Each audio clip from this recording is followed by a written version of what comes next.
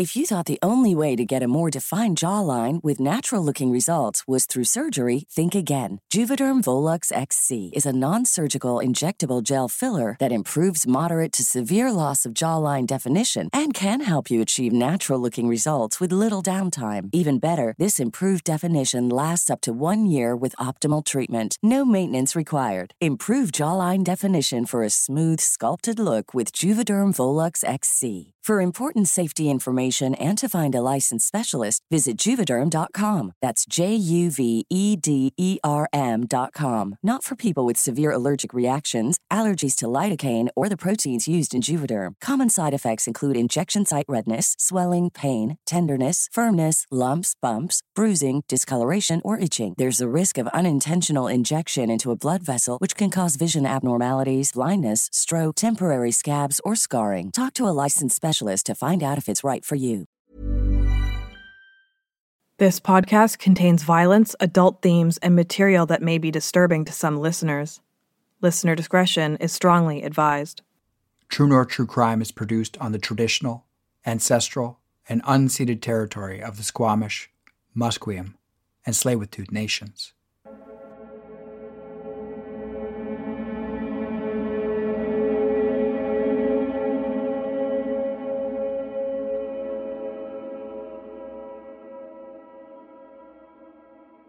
On Labor Day weekend 2020, a young First Nations woman went missing from the Granville Street area of downtown Vancouver, British Columbia. On September 18, 2020, local law enforcement would release the following statement. Vancouver police are asking for the public's help in locating a missing 24-year-old woman. She was last seen on September 7, 2020, in Vancouver's downtown entertainment district. She is Indigenous, 5 foot 3 inches tall, 120 pounds, and has black hair. She was last seen wearing a gray sweater, a black crop top, black jeans, and brown boots. She was carrying a beige purse. Anyone who sees her is asked to call 911. This is the disappearance of Chelsea Poorman, and this is True North True Crime.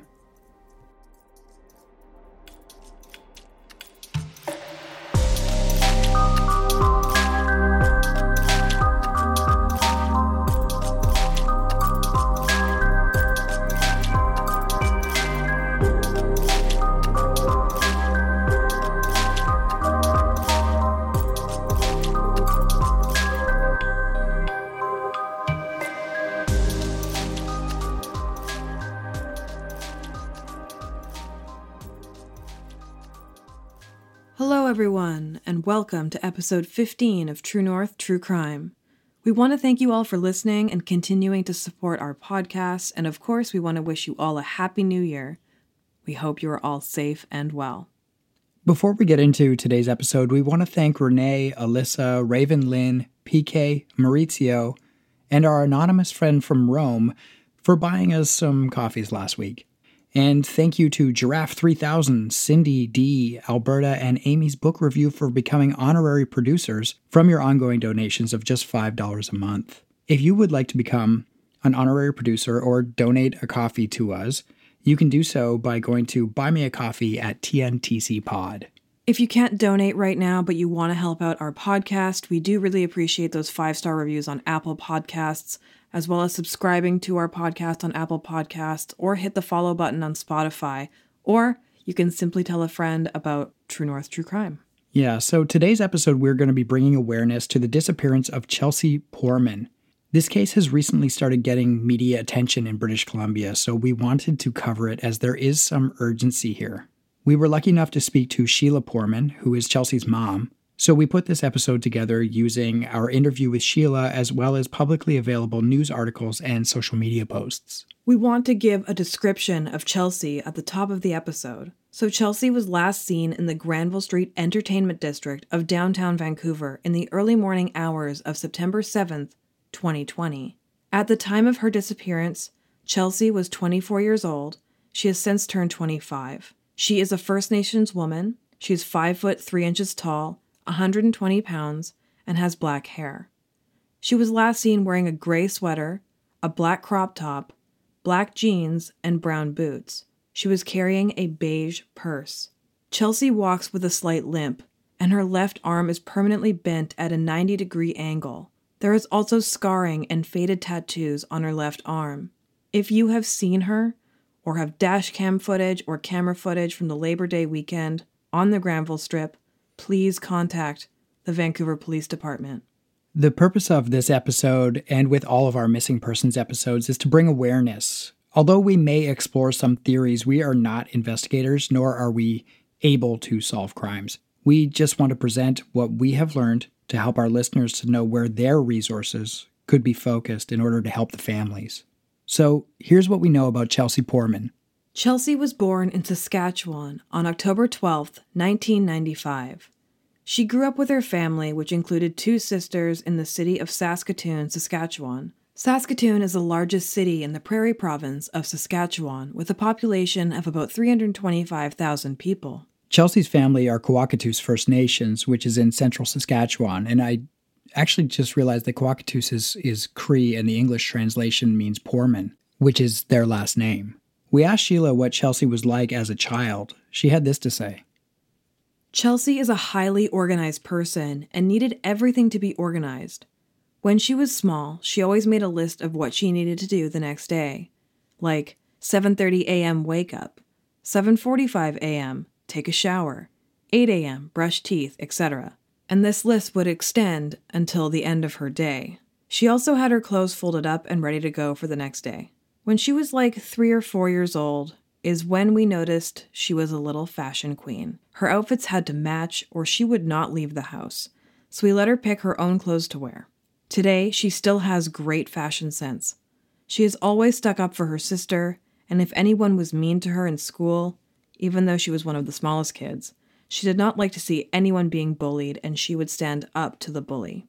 She is an animal lover and would bring home stray cats or dogs if she found any. Chelsea has a huge, kind heart and is always willing to help anyone that needs her help. She always made people laugh with her sense of humor and her wit. As Chelsea moved into her adult years, she started to push towards, future goals. Her mom says she loves fashion and makeup. She wanted to be a fashion designer. She also loves to write songs, and she had wanted to get into music, which she loves a lot. After her accident in 2014, she wanted to go back to school to be a paramedic, even though she had some disabilities. She said that wouldn't stop her. She's an incredibly determined young lady and does what she can to accomplish what she puts her mind to. Her sister Paige described Chelsea as a really kind and sweet person. She's super funny, always trying to make people laugh. Very sweet person, very polite, but she's a little soft-spoken. So the accident that her family was referencing was a bad car accident that Chelsea was in 2014.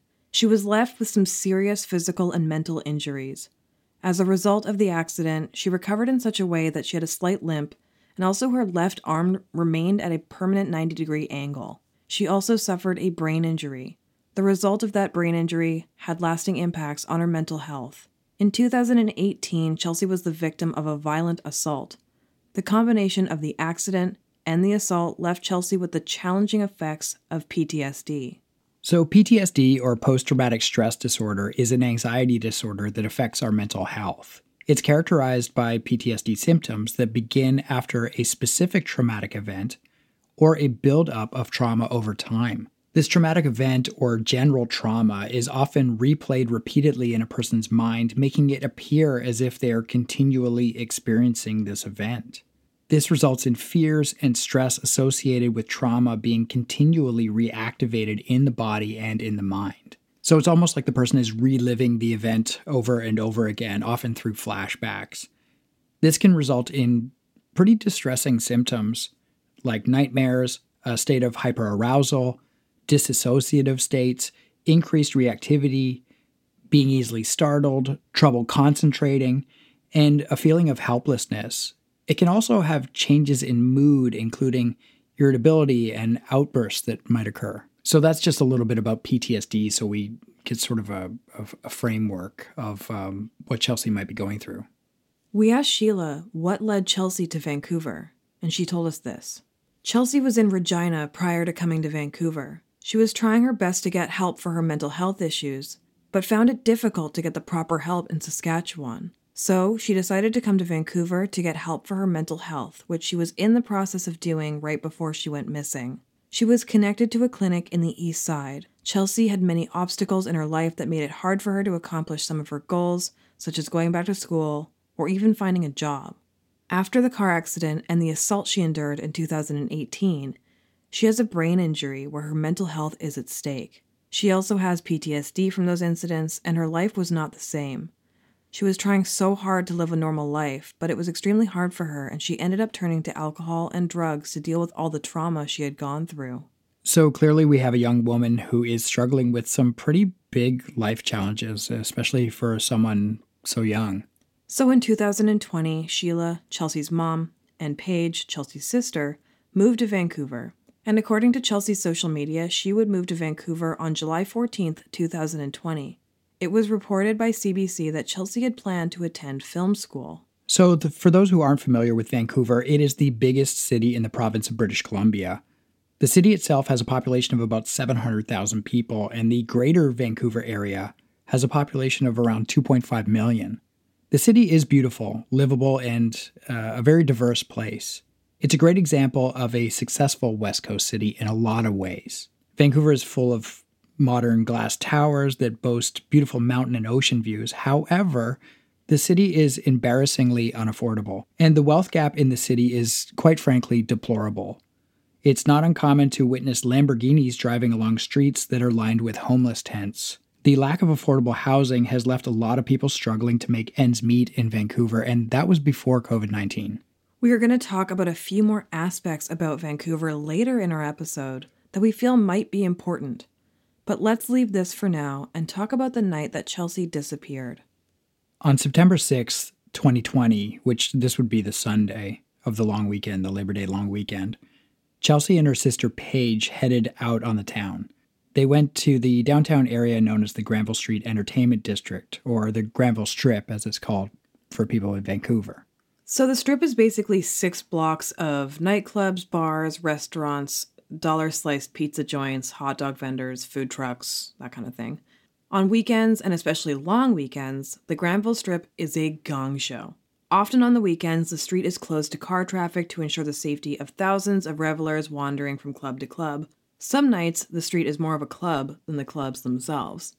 Yeah, the COVID restrictions had all but been lifted in September as the provincial COVID numbers had been trending downwards. So as a young person or someone who is young at heart, Labor Day would be a great time to hit the town. A post on social media shows Chelsea and Paige in a selfie with the caption, "Hitting up every club tonight on Granville, single, kissy face." So Paige and Chelsea went out for dinner and then later out for drinks. Paige and Chelsea hit up the Belmont Hotel at Granville and Nelson. Oh boy, lots of memories of that place. This building is home to a couple of bars called the Living Room and the Basement. So the Belmont is certainly not a seedy or sketchy, dangerous place at all. This is a bar that turns into a club on the weekends, and it's the crowd is 19 to 30-year-olds just getting their drink and dance on. Yeah, it's like an average bar you'd find in any college town. Mm-hmm.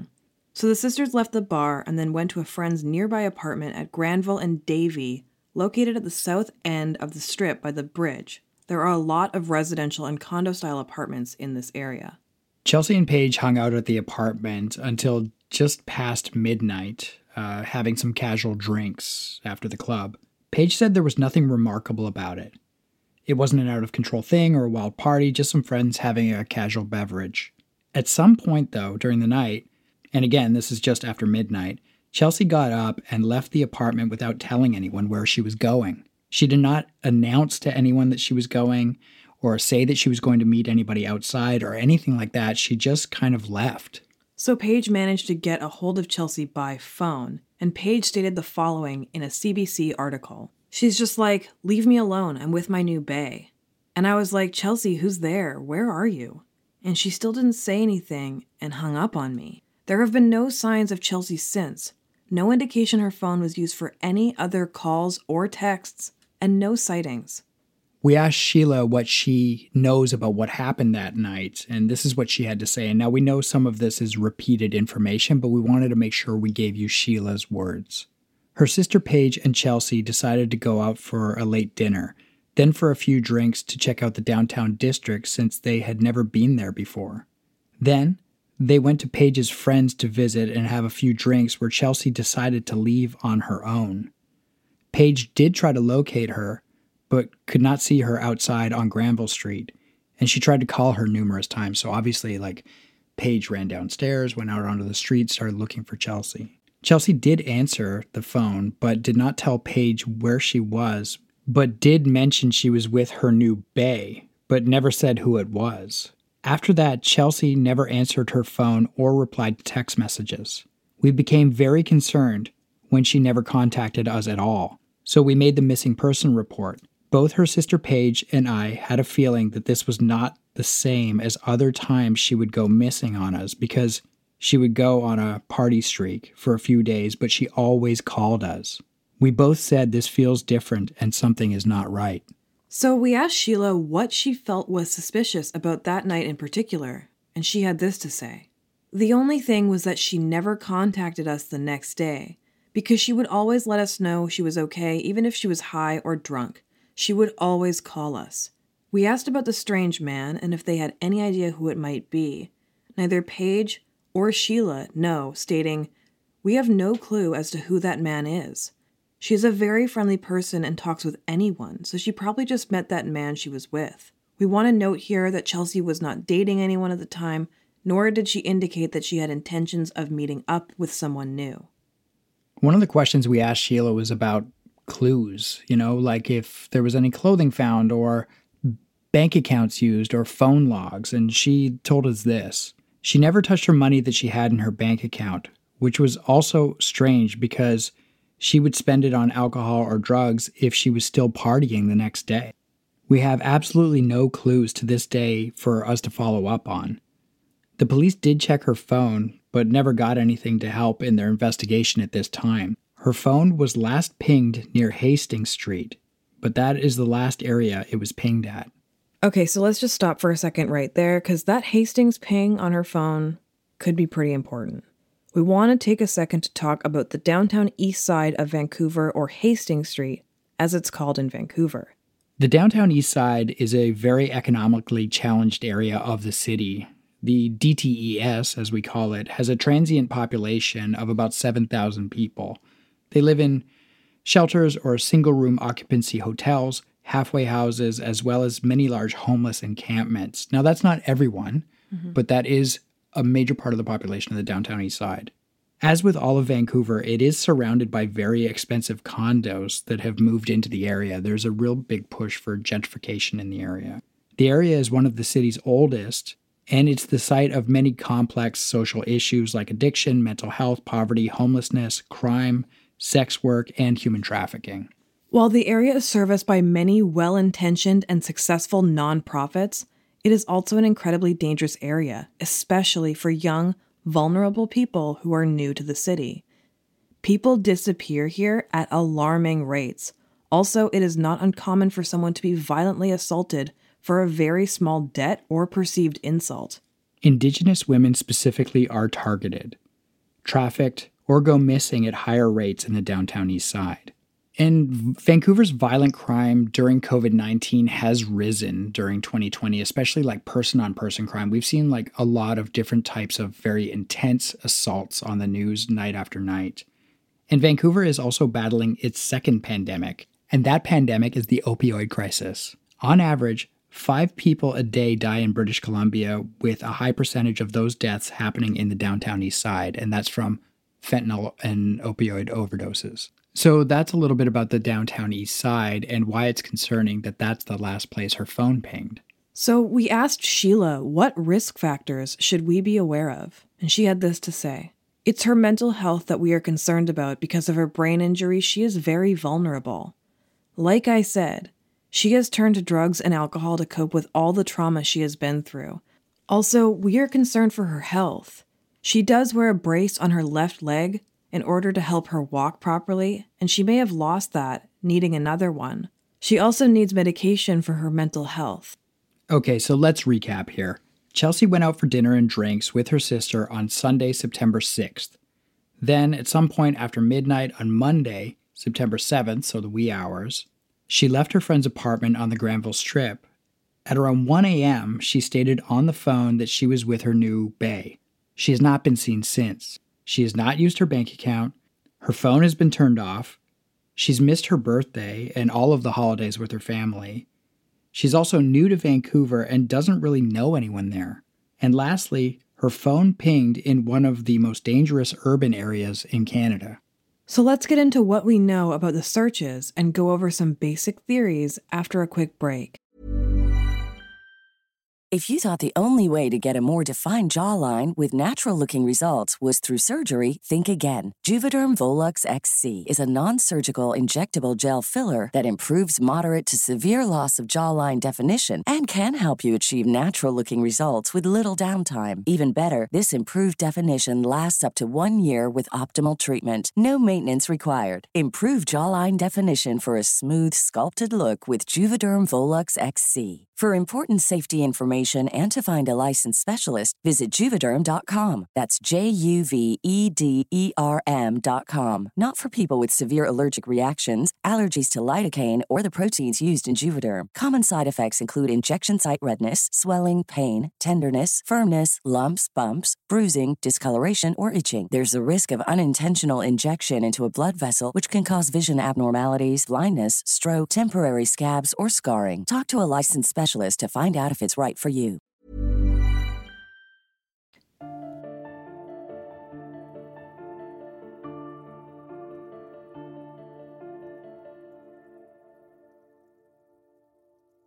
And we are back. So a few days after Chelsea was last seen, her family reported her missing to the Vancouver Police Department. The department issued their press statement on September 18th. On October 20th, 2020, the family started the Bring Chelsea Home Facebook page. The page has been used to fundraise and organize searches. The family has raised a $10,000 reward for information leading to Chelsea's safe return. A lot of the search efforts have been focused on the downtown core of Vancouver as well as the downtown east side. Sheila, along with other family members, have been organizing searches through their Facebook group.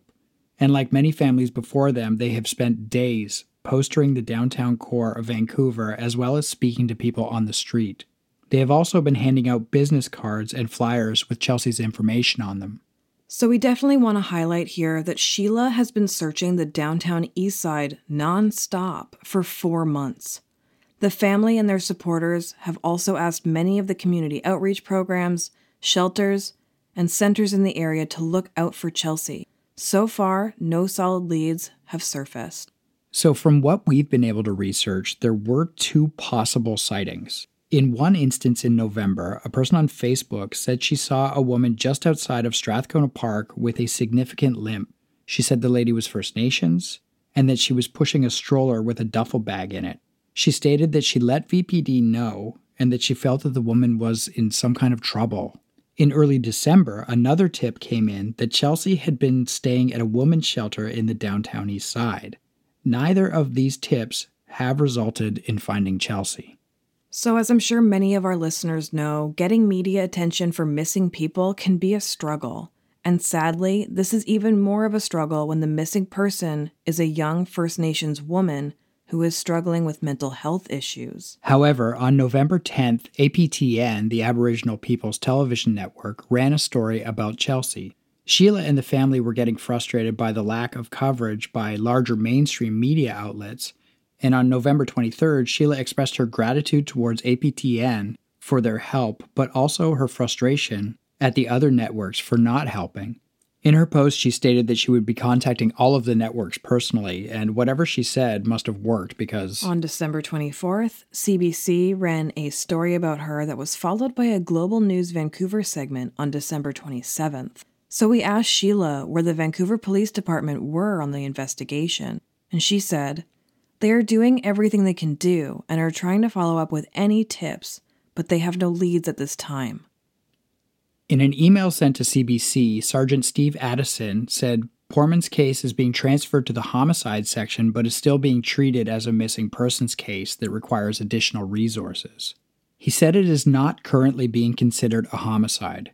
Quote, Chelsea is vulnerable, and her disappearance is higher risk for a variety of socio and economic factors. As such, a more robust investigation is required to determine the circumstances surrounding her disappearance and to hopefully locate her safe and sound. So it seems that they have an increased resource allocation in finding Chelsea. This is a good thing. Let's go over a few theories that usually come up when a person goes missing. Now, as we go over these theories, we want to be clear we are not experts, nor are we experienced investigators. We go over theories in the podcast as a way for people to understand the risks that are out there, as well as to help our listeners know where their focus should be. When people go missing, there's often a lot of rumors or far-fetched explanations, so we take this chance to calm the waters, so to speak. Yeah, and as usual in this podcast, we always want to hit the topic that if somebody is using drugs or has mental health issues or any type of factors like that, we don't judge. We believe that all people deserve to be found. They deserve to be reunited with their loved ones. I know that as a society, sometimes people shrug it off when, they'll be like, oh, well, that's what happens or something like that. But that doesn't matter to us at this podcast. We don't judge people for lifestyles or anything like that. So the first theory is that Chelsea is willfully missing, that maybe she ran away. So Chelsea was a pretty independent person. She had already lived in Regina and Saskatoon. She lived relatively independently as an adult. She also struggled on and off with substance use and mental health issues. So the question is, would she just run away? We asked Sheila about this, and this is what she thinks. No. She would not do that because she knows that we love her and she would not just up and leave without letting us know. That would be way out of character. So we should also add to this that she has not touched her bank account, her social media, or her phone. Yeah, and she had like 4 or 5 Facebook accounts. Well, no, she had 3 Facebook accounts that I could find plus 2 Instagram accounts. So she likes social media. Yeah. Also, she had literally just moved to Vancouver to be closer to her sister and her mother. And if somebody's going to go off to, be independent and go off on their own and they're using drugs and alcohol, like they're going to be tapping into their savings. Yeah. They're not going to leave that money. And also it's not like she had a family that judged her for it. So why she doesn't need to escape or anything like that. So in this theory, she would have taken off with a random person and started a new life in the middle of the night at 1 o'clock in the morning after already starting a new life. And, on one of her social media pages, it was a photo of her cover photo was of the city of Vancouver. So it was clear that she was there. Having a good time and enjoying it. Yeah. So she would have done this all, taken off and done it without any money or support from her family. So this theory doesn't make any sense. The timing is off. The circumstances don't make sense. She didn't run away. So let's just move on. So our second theory that we want to walk through is self-harm or suicide. We realize this is super triggering for some people, so we will make this theory brief. Yeah, again, this one doesn't fit here. Chelsea had just moved to a new place. She had her family with her, and she was looking forward to school. Also, the whole car ride with Bay doesn't make sense for this being a suicide or a self-harm situation. We also asked Sheila about this, and she said no, that this is not plausible. So let's just go ahead and move on to the next theory. The next theory is that Chelsea is in a mental health crisis or distress situation. In this theory, the way I see it, Chelsea would have met up with someone, maybe on Tinder, or maybe they just bumped into each other in the street or in the club that night. In the club that night, they slipped each other phone numbers or something like that. So she would have met up with somebody and maybe had a bit of a bender. Then, without her meds or due to something that may have triggered her PTSD, Chelsea could have found herself in a mental health crisis or perhaps a manic episode. Now, I don't know her full diagnosis. I'm just throwing out a theory here. This would leave her in the downtown east side without medication, connection, or support. Yeah, and she could have lost her phone, so she might not have a way to contact any family or anything like that. So yeah, and then once the episode starts, it's it just becomes a spiral of. And it's confusing, and you're in a city that you don't know super well. You're not around people that you know, so that would not be a great situation. Yeah, and I need to say that I worked in homeless shelters, and this was a lot more common than you would think. I saw it a lot. People who were walking relatively normal lives would find themselves in shelters with no real idea how they got there. I once found a man who had been living in a park, and after 2 weeks in the shelter and getting connected with mental health teams and getting the help he needed, we found out he actually owned 2 homes. Adding to this theory is that most shelters are low-barrier shelters. Many clients in those shelters, especially women fleeing violence, will enter the shelter under a fake name. This decision is respected by all shelter staff. That means if a family member calls the shelter looking for someone, the shelter will neither confirm nor deny that they are there. Instead, the shelter workers will speak directly to the client and let them know family are looking for them. For us, this theory makes a decent amount of sense. It is also the one that should raise alarm bells for people that the Poorman family need our help. Chelsea could right now be in a distressed state walking the streets of one of the most notorious areas of Vancouver. Our next theory is that Chelsea had some kind of accident, in this case specifically an accidental overdose that was perhaps covered up. We do not know Chelsea's drug of choice, nor did we ask, but we do know that the toxic drug supply in Vancouver has affected all substances on the market. Just last month, 5 people were found overdosed on fentanyl in a West End apartment party. Everyone at that party thought they had taken MDMA. These were middle-class weekend warriors. Fentanyl has also made its way into cocaine and many other recreational drugs. So whether a person is a casual party drug user or an experienced opioid user, there is a lot of risk when you're using these days. Even if a person is familiar with their supplier, the toxic drug supply is coming from way up in the chain of supply. So in this theory, and this is just a theory, perhaps Chelsea met up with the random guy, they partied, and Chelsea found herself in an overdose situation. And then the guy or whoever she was with that night panicked and covered it up. Yeah, we bring this up because this theory often comes up in missing person inquiries. I can't honestly say how common it is, though, in actuality, but the theory often makes the rumor mills in missing cases. I've talked to 3 or 4 different families who have all told me that rumor has come back to them about their missing loved one. Like I said, I don't know how viable it is, but it keeps on coming up. Yeah, so the other side of the accident theory is that maybe she met up with some other kind of physical accident, maybe a hit-and-run cover-up. In both of these instances, there would have had to have been someone who had the ability and the lack of morality to cover up these accidents. According to Sheila, the VPD are searching for Jane Does at hospitals across Canada. Yeah, so while this theory has merit, there is no real physical evidence to prove it, and it really sounds a lot more like it would fall under the category of foul play, especially if there was a cover-up of some sort. So that brings us to our final theory, the theory of foul play. So for this theory, we are going to talk about some dark stuff. This is not to catastrophize. This is just to bring awareness to the risks that are unfortunately out there. We're going to talk about the possibility of homicide or human trafficking. So was Chelsea the victim of a homicide? She has not used her phone or her bank accounts in 4 months. She has not been confirmed to be seen in 4 months, and this is concerning. The VPD have also passed her file over to the homicide team. Now, we realize that this was, they did this to allocate more funds and more resources to finding her, but that does mean the file is on their desk. Vancouver can be a very dangerous place, especially for young, vulnerable Indigenous women who are affected by complex socioeconomic issues. There are all kinds of debt collectors and violent offenders in the downtown east side. However, while violence is common in the downtown east side, homicides are not. Most of the homicides in Vancouver tend to be gang-related. Yeah, in the suburbs. Or between parties who are known to one another. Not since Robert Pickton have we seen random murders. So we don't reasonably think that homicide is the case in Chelsea's disappearance. We believe that Chelsea is still alive. Maybe it's a hunch, or maybe it's based on statistics, but there is currently no evidence pointing to Chelsea being the victim of a homicide. But there is another dark aspect of Vancouver, and that is human trafficking. Now, when talking about human trafficking, it's important to clarify that human trafficking is not limited to the sex trade. It can take many forms, including forced labor and debt bondage.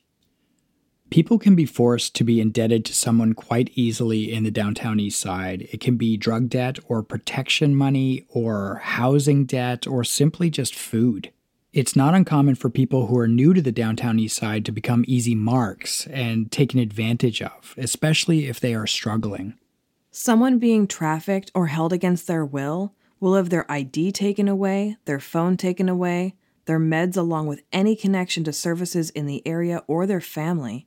In May of 2020, in one of Vancouver's most notorious homeless encampments, a woman was found being held against her will in a tent. She had been assaulted multiple times. She had been held captive for 15 hours. She was screaming over and over again, and no one did a thing. Vancouver police say the crime was eventually reported to them, and detectives completed a thorough investigation that resulted in the arrest of 2 people and multiple charges being recommended, including forcible confinement, sexual assault causing bodily harm, and assault with a weapon. The 2 suspects remain in pretrial custody. When APTN asked Sheila about what leads had come from her searches, she said the following. "We got a message from a young lady just after we put the posters up and the media went up, and she stated that the weekend that my daughter went missing, there were some individuals that were out there, and they were human traffickers." So those are our theories. We strongly believe that Chelsea is alive and that she needs to be found. Now, we acknowledge that most of our theories centered around the downtown east side. But based on the last phone ping and also what that woman told Sheila about traffickers being in the area, we think that this should be the area of concern. Now, we realize we've painted a bit of a dark picture of the downtown east side, and that's not entirely fair. In the downtown east side, there is a lot of community. There's a lot of caring. There's a lot of generosity. The people that I've had the ability to work with in the downtown east side are all caring, loving, honest people who look out for one another. So there is a beauty in the downtown east side inside of all of that, but there is a darkness as well. So I just wanted to balance that out for a second. We know that we have a lot of social workers who listen to the podcast, and we also know that we have many listeners in British Columbia. If you are working in the area, we ask that you keep an eye out for Chelsea or keep an ear out for gossip on the street. Please print off one of Chelsea's posters and put it up in your office. We will obviously be posting Chelsea's missing poster on our Instagram, that's at TNTCpod, as well as on our Twitter at TNTCpod. And if you walk to work or live in the downtown core, we ask that you please look out for Chelsea or put a poster up where you can. If you were out on the Granville Strip on September 6th, 2020, or into the morning on September 7th, 2020, we ask that you check your phones for video or images from that night. We asked Sheila how our listeners could help. She said, if the public can keep sharing her poster or news stories about Chelsea, that would be great. Also, if they can print the poster and hang it up in their workplaces, that can help us. And our Facebook page is called Bring Chelsea Home. That's where you can find information about how to donate towards the reward money. We originally wanted to raise $20,000 for a reward, but so far we have enough for $10,000. But we would still love to offer $20,000, leading to information to Chelsea's location. We also want, obviously, to thank Sheila for talking to us, as well as point out how great of a person she is. She sent us this quick message after we had already chatted about Chelsea. Can you mention how grateful I and the family are for all the donations we've received so far for the reward money? Yeah, she's in this very traumatizing situation where she's trying to find her daughter, but she still is just like, hey, thank you so much. I just want to make sure that that's clear, you know? So it's just so giving. So we have some information that we're going to link on our Facebook page and on our social media. Please consider donating to Chelsea's reward fund by e-transferring to bringchelseahome@outlook.com. Please join the Facebook group Bring Chelsea Home, where you can find posters and ways to help. Yeah, and like we said, we will have all those posters on our social media. Chelsea Poorman was last seen September 7th around Granville and Davie in downtown Vancouver. Chelsea is Indigenous, 5'3" tall, 120 pounds, and has black hair. She was last seen wearing a gray sweater, a black crop top, black jeans, and brown boots. She was carrying a beige purse. She walks with a noticeable limp, and her left arm is bent at a 90-degree angle and has scarring and faded tattoos. If you have any information or see her, please call 911. If you wish to remain anonymous, please call 1-800-531-2810. These call takers are not law enforcement, and they are available 24/7. Chelsea is a vulnerable young woman and needs your help.